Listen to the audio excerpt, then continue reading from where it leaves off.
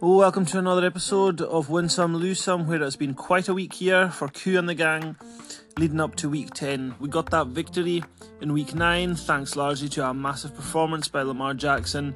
It was all over by Monday night. T. Higgins and Jalen Waddle, my new recruits, in place of Mike Williams, putting up 13 and 16 fantasy points. Davante Adams, quiet game. Kyle Pitts, moderately quiet game. Cardinals, strong game against the San Francisco 49ers, which led us nicely heading into week 11, feeling as if a comeback was finally possible. Running backs were a little concerning in week 9. Khalil Herbert putting up 1.3 fantasy points with David Montgomery coming back off IR. Heading into a bye week in week 10, I knew then that I was going to drop him. Eli Mitchell, 12.9 fantasy points. Decent showing, came out questionable with his injured ribs, which seemed to be bothering him at the moment. But the signs were looking good. Chris Carson was rumoured to return after his bye week in week 9. Tennessee was up in the air a little bit, so I picked up Foreman just to see if he would be any use in the backfield there.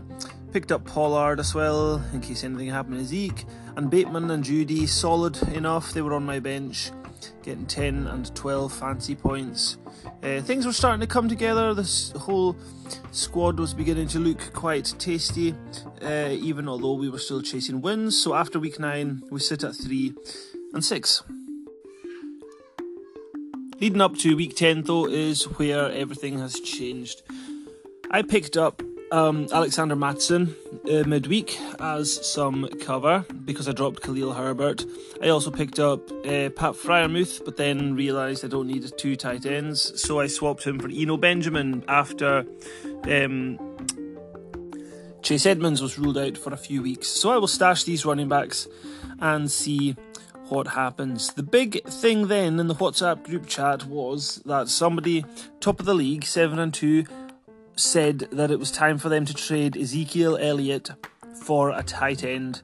I thought this was my chance to step in there with Kyle Pitts. Everyone else in the league jumped in immediately, but the owner of Zeke was ruling out these tight ends, which made it very obvious he would only be looking for Kittle, Kelsey, Waller, Andrews, and I was hoping Pitts. He did want a little something extra as well.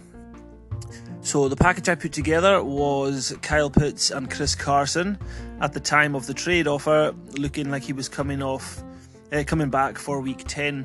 The guy got back to me saying he wanted to wait until after week 11 to make that trade because he needed Zeke to cover Darrell Henderson's bye week in week 11. I said no chance at all. It is now or never because I need the wins now. The trade would benefit him now. He was 7-2. Even if he lost 1 week, that would be absolutely okay for his playoff chances. And thankfully for me, he had a moment of just going for it and he accepted the trade. So I am now the owner of Zeke Elliott. I've been weak at running back all season. Kyle Pitts has been enjoyable, but he has not been sky high all season. So there was only one winner of that trade, and that was quite clearly myself. I must say as well, Q is now out the gang. So that is the name of my team, Q's out the gang, not Q and the gang. I am now Falcon free in my team. Ridley is on IR because I can stash him there at the moment, but the minute I cannot afford that space, he will be booted off as well. But Q is out the gang, and Greg Joseph of the Vikings is now my rest of season kicker, unless anything obviously injury wise or COVID happens to him. Lamar Jackson, diabolical game against the Dolphins on Thursday night. Jalen Waddle, average game against the Ravens on Thursday night. Does not leave me in a great position, projected to lose by 20 going into Sunday, but of course, football, anything can happen. My running backs are Eli Mitchell against LA on Monday night and Zeke against the Falcons on Sunday. I am so excited about that, and I hope that he will put up the points to match. Davante Adams against Seattle. I am really hoping that Aaron Rodgers is obviously going to be healthy and off the COVID list again. And Jerry Jeudy, not the easiest matchup against the Eagles, but he's in my flex spot, and I am quite confident playing him there with the targets he has been getting. I am streaming Ricky Seals-Jones at tight end. feel a little better about it with Logan Thomas ruled out for week 10. Greg Joseph kicker, Cardinals defence. On my bench these days then, there's 3 running backs: Pollard, Mattison, Benjamin. Pollard a nice handcuff now for Zeke, and Mattison and Benjamin, well, they could pick up a bit of work if Cook goes down, if James Conner goes down. So I think I'll stash them as long as I can. T. Higgins on the bench on a bye week, and Rashad Bateman on the bench, having put up 14 points, and he is looking better every week, and I am sure he will get a start in the team before long.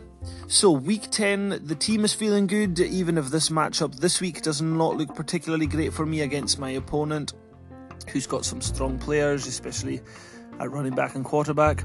But if I could win this week and go on a win streak of 2, that would be me at 4-6, and I would be mid-table in the league, such as the season we are having. So fingers crossed, Q's out the gang, Zeke is in the gang. Let's go chasing that W in week 10. Till next time, on Win Some, Lose Some, see ya.